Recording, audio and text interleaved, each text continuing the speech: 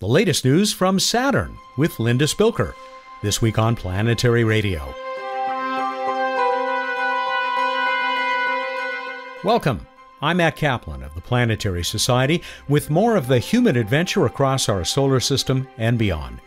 A slightly abbreviated show this week as I prepare to leave for Florida in a few hours.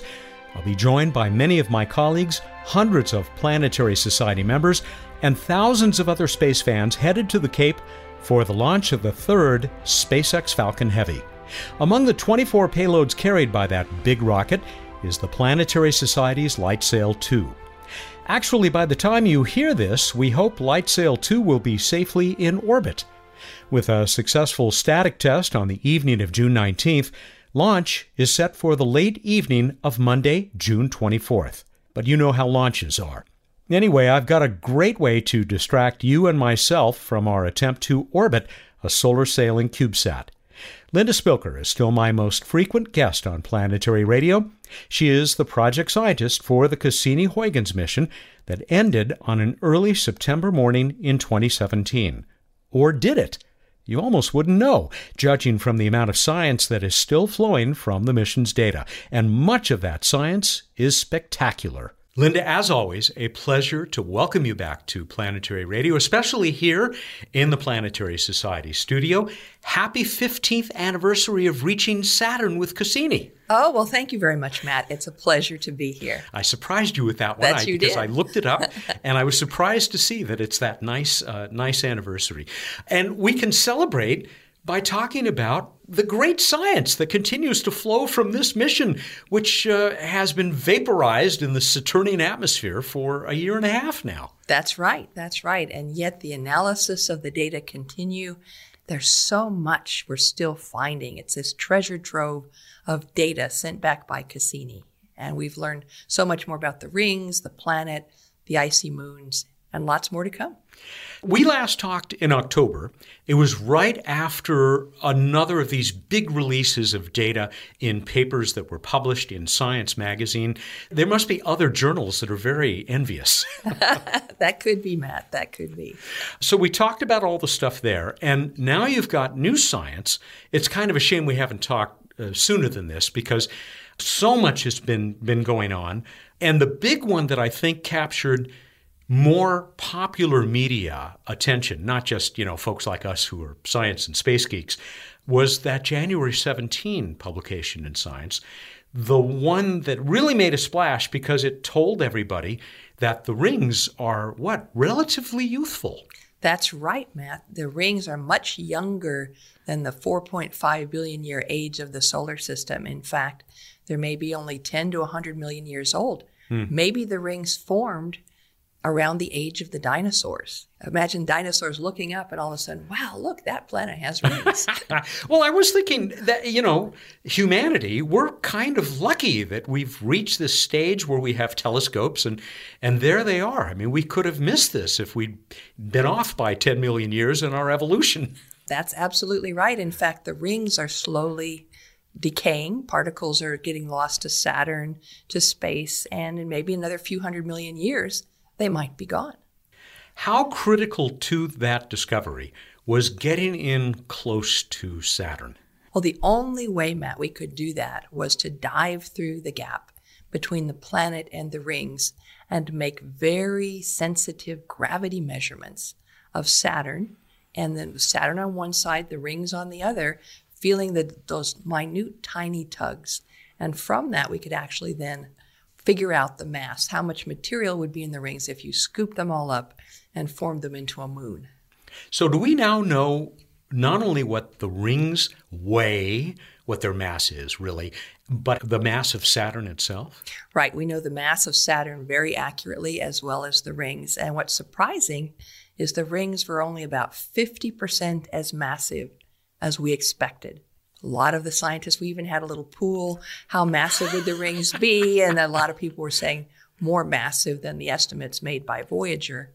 And so they just turned out to be much less massive, pointing to a younger age. How were we far off? How was it that so many people were thinking that if we were wrong in the other direction, that they were more massive than we thought? Well, the puzzle came with the most massive ring at Saturn, the B ring. And we got estimates of the mass from looking at how waves dampen the rings. But the B ring was so thick, it blocked all the starlight, it blocked radio waves.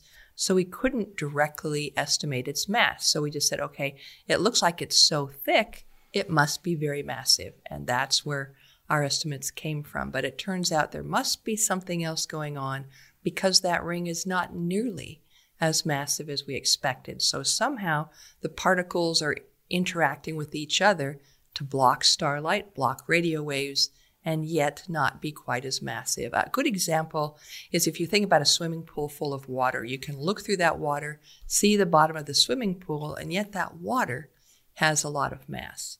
Now imagine a very thick fog. That very thick fog will keep you from seeing, say, to the next house or down the street, and yet there's far less water in that fog. It's just because of how those tiny little droplets of water are reflecting or absorbing the light. So maybe some kind of an analogy like that's going on in the B ring. It's not, the more massive like the water in the pool, but instead somehow more like a fog. Obviously, the science keeps building on itself. You keep adding to what we've learned.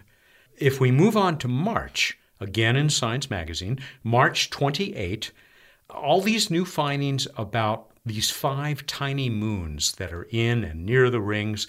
Again, we now know so much more because you were able to take a chance at the end of the mission and fly in there close. This has been full of surprises too, I think. You found that Enceladus has some influence there too. Absolutely, Matt. And it turns out that before we hopped across the rings and flew through the gap, we brought the orbit in very close to the outer edge of the F ring. And by getting in close, we could time it then to get our best ever images of some of these tiny ring moons.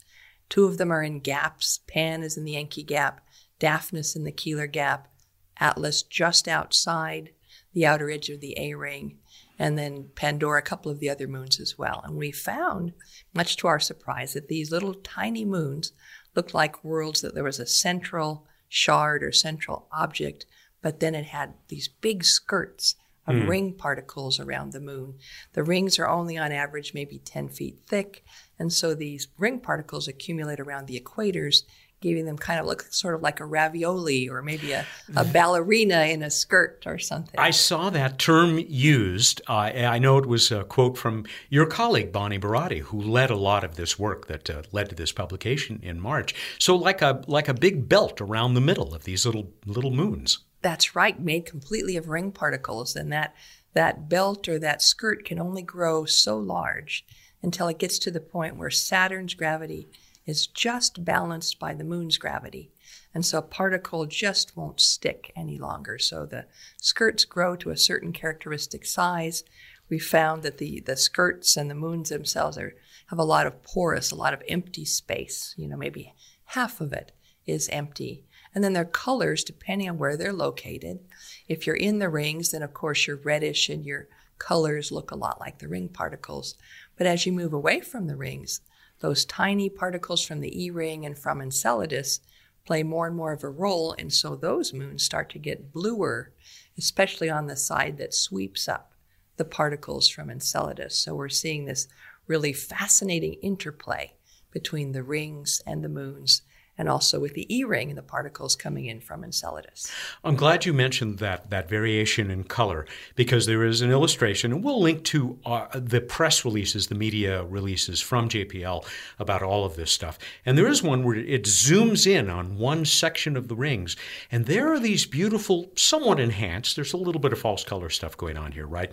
Yes. Yeah. You're looking across the rings, and it's its own sort of rainbow. It's very amazing. It's the Keeler Gap, and you see tiny Daphnis orbiting in the gap, and it's pulled a small tendril of ring particles away from it, and the rings are very reddish as you move towards Saturn. And yet outside of the Keeler Gap, they become grayer and grayer, looking like a very different ring. And so we're puzzled about what's causing that change, that abrupt change right at the gap in color.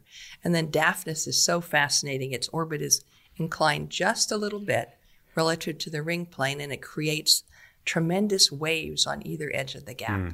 And the waves not only move in and out relative to Saturn, but up and down as well. So imagine surfing on this giant Daphnis wave of ring particles lifted above and below the ring plane. I was going to bring it up in a couple of minutes, but because you're talking about Daphnis, I mean, there is this image, not in the March release, but in the June one, and we'll be coming to that. It's this breathtaking image of Daphnis, this little not quite rock, that is shaping the ring's edge like a world-class sculptor, and it is just so beautiful. Yeah, it's absolutely stunning. You can see 3 wavelengths of that wave, and the final one, the most distant from Daphnis, you can actually see the waves separating from the rings as it gets lifted above and below, and then very slowly damps out like waves on a beach until Daphnis comes around again and the process starts over. Instead of just a link, I mean, we'll do the link as well, but we'll probably put that image on this week's show page. The people will find at planetary.org/radio. But I was looking at it again on my train coming here this morning, and there was this little wisp around Daphnis, and I thought, is that a smudge on my iPad screen? And so I moved it back and forth, and I thought, no, that's part of the image.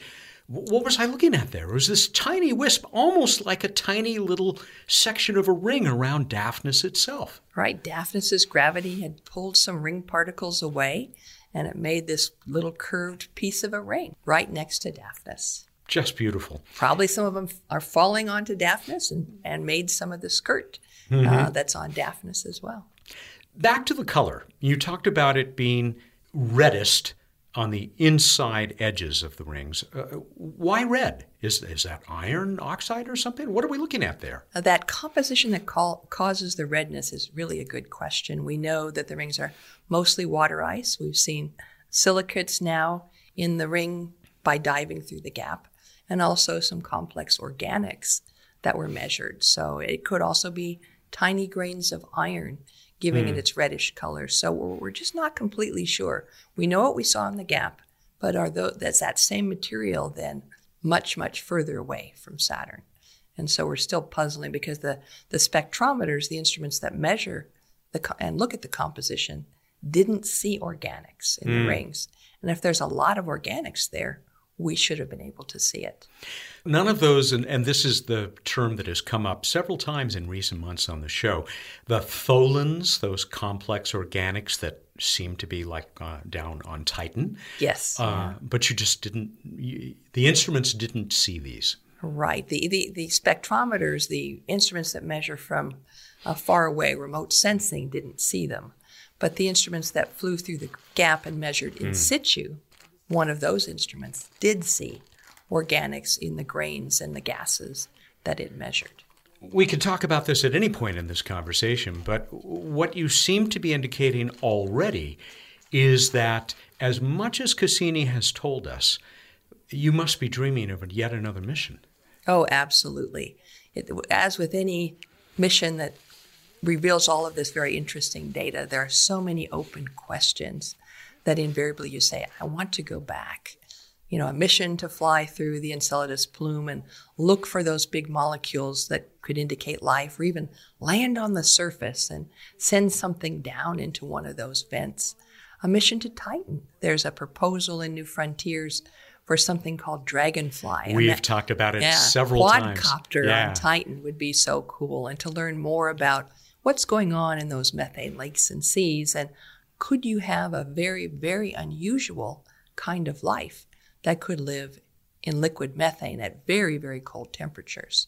Then, of course, there's the rings. We actually came up with an orbit after Cassini where you could literally skim across the rings. Titan's orbit is slightly inclined, orbit in the same plane as Titan, and you could then get very, very close to the rings. In fact, I think a great dream would be maybe to have a spacecraft that could hover above with like ion propulsion or something, hover above a patch of ring and watch individual ring particles interact and look around a propeller and how do propellers grow and why are some places in the rings clumpy and some places streaky and some places kind of look like straw. Really understand that disk of particles. There's lots of analogies for the disk of particles at Saturn in how our solar system might have formed, how mass comes together to form planetesimals for our own solar system and for exoplanet systems as well. So lots of clues there. We just have to be really good detectives and go back.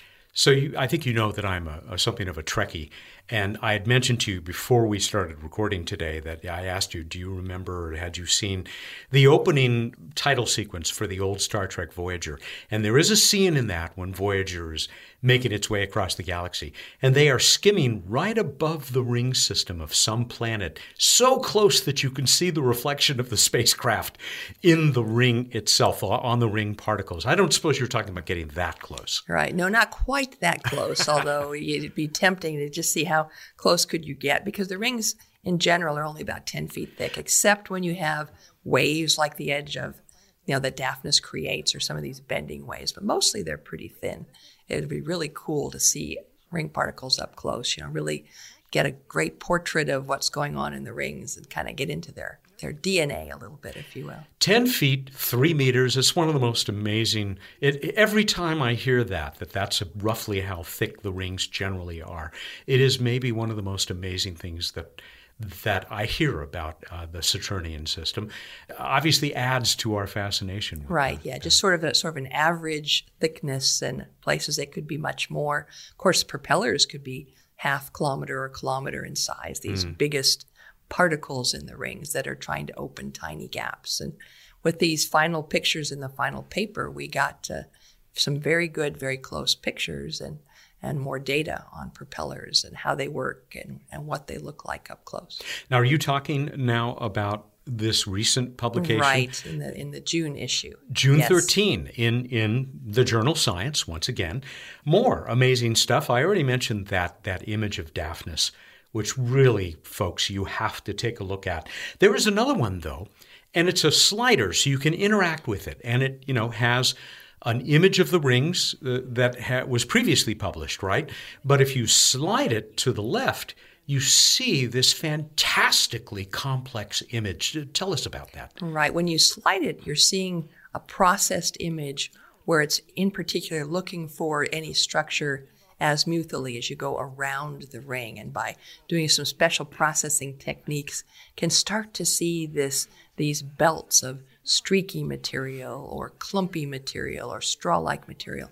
Belts where there's a lot of clumping, you're maybe growing larger and larger strands of ring particles or bigger ring particles, and the bands end abruptly on either side, and then you go to a place where it doesn't look like there's much clumping at all, and then you'll jump to something else. And there's no clear, obvious connection between boundaries. Why do you have these boundaries of clumpiness, and why is it in some places in the rings and yet not in others? And so we just have now a long list of new questions. How does this work? Why is this clumpiness going on? And we're starting to think it's probably a difference with the surfaces of the particles. That maybe how they collide and interact, maybe somehow the roughness, those grains, regolith grains on the outside of the particles, perhaps could have some influence on how they stick together and how the clumpiness works. But we just have a lot of ideas and still trying to come up with a good model for how this works. Is there enough data that some people out there are maybe building mathematical models that would help to explain this?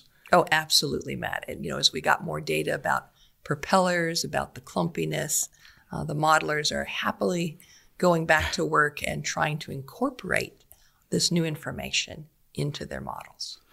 I also read that there was information revealed about impacts, and that we may be understanding better what it is that periodically stirs things up, impacts on the rings themselves. Right. Well, how those impacts might generate a lot of dust in a certain region. We think maybe in the D ring, one of the ringlets brightened. Perhaps that's evidence of an impact. And maybe as we were flying through the gap, some of those particles is what we saw that got close to Saturn's atmosphere, slowed them down, and then they finally went into the atmosphere. These tiniest smoke-sized particles that were filling the gap as Cassini dove through 22 times. Those smoke-like particles, nanoparticles, so tiny, that caused so much anxiety before Cassini went through the gap for the first time. And it turns out you had nothing to worry about. Absolutely. We didn't know. In fact, the first orbit we used the high-gain antenna, that big dish antenna, as a shield to take the particle impacts in case there were millimeter or bigger particles in there. And then we found that we really didn't see much of anything until finally the particle detector said, hey, they're really tiny. They're like nanograin size. And we said, we can fly through smoke-sized grains. And then we went on to do all of the science we needed to do. We no longer had to worry about pointing the high-gain antenna into the direction of those particles. Which meant that you couldn't use some of the instruments, right, as you went through the gap because the dish was blocking them? That's right. That's right. In particular, for getting samples of those particles, you'd really want to turn the spacecraft 90 degrees and point those instruments into the incoming ring particles. Back to those impacts. What is the thinking now about where that material is coming from? Is it coming from outside of Saturn, or is it stuff that was already there? The nanograins we saw, they're all in the same plane as the rings. So they're coming from the rings. Something has ground up the ring particles, maybe removed a lot of the water and just left the silicates and other materials. There's still water there as well, but it allowed us to see the organics and other material. And then as that boundary, as the atmosphere of Saturn is thick enough, it just slows them down and then they fall into Saturn. Some of the other tiniest grains in the A and B and C rings, they get charged up by Saturn's magnetic field. They can spiral along field lines, and they go into Saturn at different latitudes on the planet in something we call ring rain. Yes. Because we can see in these latitude bands, there's water, and that water is coming from Saturn's rings. Wow. And the first thing I thought, it hadn't occurred to me before, but talking about those spiraling particles going in, it sounds almost as if you were looking at a cloud chamber on the end of some particle accelerator because of the same kinds of things happening, reacting to a magnetic field. Right. It was great to verify. And then in those final orbits, Cassini flew across those magnetic field lines and could directly measure the particles, how many of them and what they were made of. So we got a close-up look to sample and taste the ring rain. As we see these things happening in the rings, and, for example, that clumping of material around the midriffs of those little moons, is Saturn helping us to understand how our solar system and other solar systems may have been formed?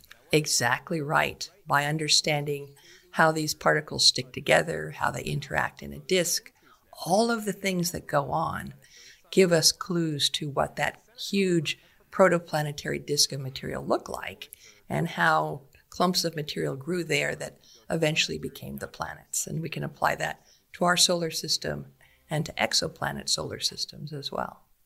So before we talk about the future, what have I missed? What stands out? I think what stands out is just how much we still don't know and how long the list of questions still is. And there are many scientists happily working away, probably will continue to do so for decades to come, to look through that data set and learn more about the planet, the moons, and the rings themselves. And yet, do you ever stop now and then and think about how much we didn't know and now do know if you look back just 15 years when Cassini was arriving at Saturn? When Cassini first arrived at Saturn, we were literally standing on the shoulders of Voyager because we had the 2 Voyager flybys of the Saturn system and a Pioneer flyby, and we thought we had lots of answers. But still, what was the source of the E-ring? Cassini found Enceladus with a liquid water ocean underneath its icy crust. We thought the rings were individual particles gently colliding, and now most of the ring material clumps together in very, very unusual and unique ways. The rings are young. Just so many things. Titan, seeing the surface for the first time, with the Huygens probe landing on the surface and finding methane lakes and seas and river channels and dunes of tiny particles that grow in the upper atmosphere. So many things that kind of like, we maybe in a sense that with Voyager, we got closer to the cover of the book. And Cassini is now opening and looking through the chapters and the pages of that book. And there's so much more to read. And that's right. So much. There's new books to write. In fact, many new books have come out from Cassini with Cassini data. There's a new book about Saturn, a new book about planetary rings, a new book about the icy moons and Enceladus. So we're, in a sense, rewriting a lot of the history and a lot of what we thought we knew before Cassini. You've sort of touched on this, but what is currently on the frontier? What is the research that's underway now that will continue to build on this data? Those research in particular about Enceladus and how those jets work and come out of the surface, come out from Enceladus, to think about if we were going to land someday, you'd want to know as much about what is coming out and how close could you get and what kinds of instruments would you want to take for some kind of a lander mission on the moon Enceladus. Same thing for Titan.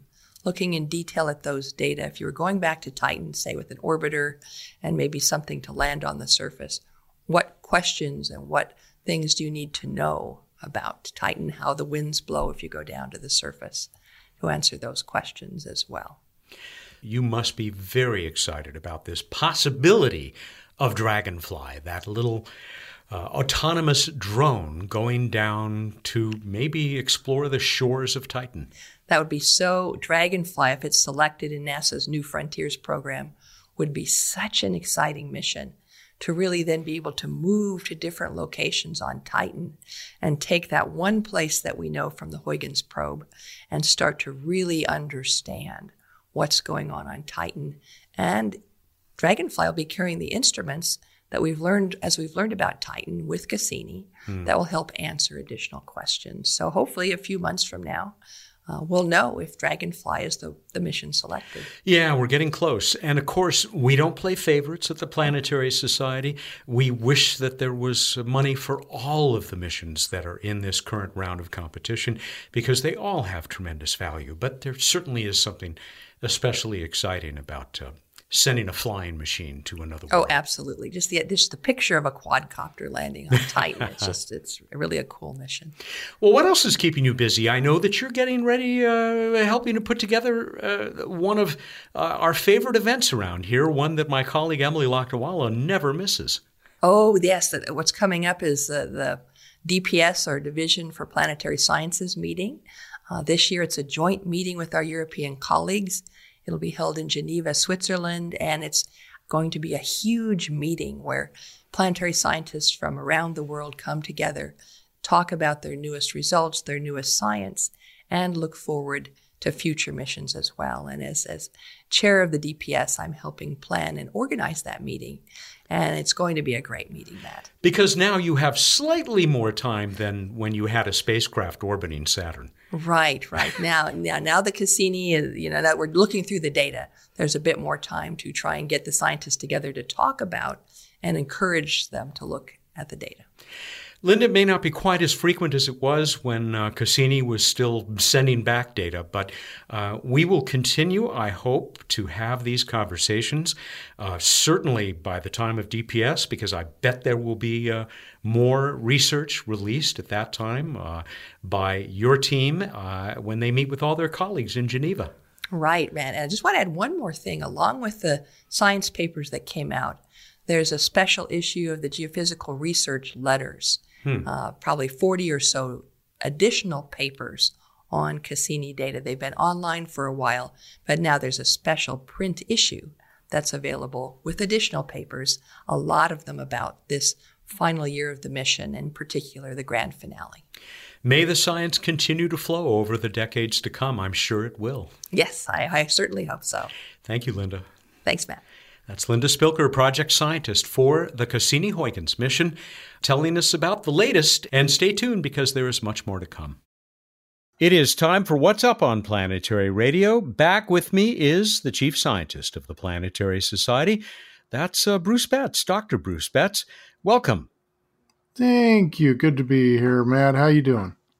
I'm fine, and I only wish, because we're having to record this before June 24th, because I'll be in Florida, because everything will be happening in Florida. we don't know if Lightsail has launched or not. We'll just have to keep our fingers crossed. I will still dare to talk about a light sail in this time period. I invite you to proceed and begin with the night sky. All right, in the night sky, you got Jupiter in the evening up in the east, looking like a super bright star, and Saturn coming up on Saturn opposition, opposite side of the Earth from the sun. So it's rising just a little after sunset now. It'll pretty much be rising around the time of sunset when it reaches opposition in July. It's total solar eclipse time. That's right, total solar eclipse on July 2nd.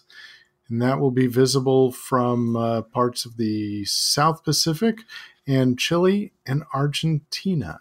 At least totality, much of South America will see a partial solar eclipse. Yeah, I know our recent guest, Jay Pasakoff, he's going to be there in Chile waiting for, something like his 40th total eclipse. Jeez, amazing. This week in space history, 1908, Tunguska impact. As much forest from that asteroid impact airburst as 50% larger than the city of Los Angeles. It was pretty big. A lot of timber. Quite the reminder of, hey, we need to do something about planetary defense, asteroid defense. Hey, by the way, I've got an asteroid defense class online. You can find it courses.planetary.org. It'll only take you about an hour, and you'll be super asteroid defense smart. And it's free, right? It's free. All right, we move on to Random Space Fact. So Lightsail 2, when you're building a spacecraft and you really want to think about it working, it's good to plan for contingencies. So we've actually built into Lightsail 2, which Lightsail 1 did not have, a number of software timers that check things and figure out if processes need to be restarted or even the spacecraft rebooted. But we also have a hardware timer. So built into the hardware, there is a timer that a little more than 12 days into the mission, no matter what's happened or happening, it will reboot the spacecraft because, rebooting your computer tends to fix stuff. Yeah, I keep telling my wife that. Maybe you need to build in a timer so that just automatically reboots. That's a good idea. We keep saying that Lightsail is the size of a loaf of bread. Does it make toast? Yes, it does. But no one can eat it. In space, no one can eat your toast. That'd be a great tagline for a movie. I'm scared to think what that movie might be about, but it would be scary. Yeah. We move on to the trivia contest, and we were playing Where in the Solar System? So Where in the Solar System is a feature named Daggana. How'd we do, Matt? I know you're going to stick with that canine pronunciation of this, but I do think, based on the responses we got, it's probably Dogana because it seems to be based on someplace in Italy. We'll get to that. Alex Schumann, he says it's a crater on Mars. That is correct. 41-kilometer crater on Mars. Congratulations, Alex. First-time winner. He listens to us on WMFE Orlando, not far from where Lightsail will begin its historic mission, or maybe already has begun. He has won a Planetary Society Kick Asteroid Rubber Asteroid, a 200-point iTelescope.net astronomy account, and a terrific book for young people, The Space Race by Sarah Cruddas, a beautifully illustrated book for young people about human space exploration and more. It's really delightful. It's full of great illustrations. So congratulations, Alex. Can I read you a few more? Oh, please do. This is from our friend Claude Plymate at the Big Bear Solar Observatory here in Southern California. Dogana is a beautiful Martian crater, perfectly situated just north of the Valles Marineris, one of the wonders of the solar system. With superb views towards the outflow channels, this property is located at a temperate 10 degrees south, giving it some of the best weather on the planet, as well as plenty of solar exposure for your photovoltaic farm. Dogana is a perfect place for year-round living. The 41.2-kilometer diameter crater has plenty of room for your growing colony. Come for the views, stay for the weather. I'm sold. The problem is, well, it's not there anymore, but as Laura Dodd and a few other people pointed out, It apparently used to have a lake. At least that's what a lot of researchers think. A paleo lake, which is a nice way to put it, I guess. Our poet laureate, I'm going to forego his poem this time because he provided such great information about this crater and its namesake on Earth. Southern hemisphere of Mars. On Earth, this location would be on the eastern coast of Brazil. It is named for the largest town in San Marino, that little tiny nation that's totally surrounded by Italy. How small is it? Of interest, the entire country of San Marino would fit inside the crater 27 times with room to spare. Great random space fact within the trivia. Indeed. I got one more. And this will be our poem for the week. David Dufett in Charlestown, West Virginia, sent us this. On Mars, they might ask if you wanna go sightseeing at Crater Dogana, where a lake used to be, but today you won't see any water, nor flora, nor fauna. Nice work, David. Thank you very much. Got another one for us? I do. There is a mini DVD on Lightsail 2 that contains the names of all of our Planetary Society members, Kickstarter backers, and people who signed up to send their names or selfies to space. Here's your question. On Lightsail 2, what does the label of the mini DVD say? What are the words on the label of the mini DVD? Go to planetary.org/radio contest. You have until the 3rd of July, the day before Independence Day here in the U.S., July 3rd at 8 a.m. Pacific time to get us the answer this time.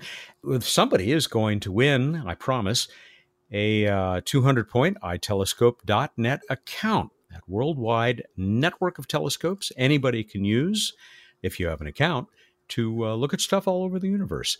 A Planetary Society kick asteroid, rubber asteroid, had trouble getting my engine started.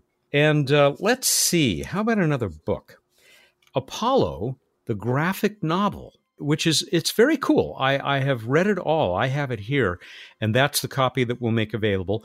It actually does a fantastic graphic visual job of documenting not just the mission of Apollo 11, but to a degree the lives of the 3 astronauts. And interestingly enough, one of the guys responsible, one of the 3 authors of this graphic novel is named Mike Collins.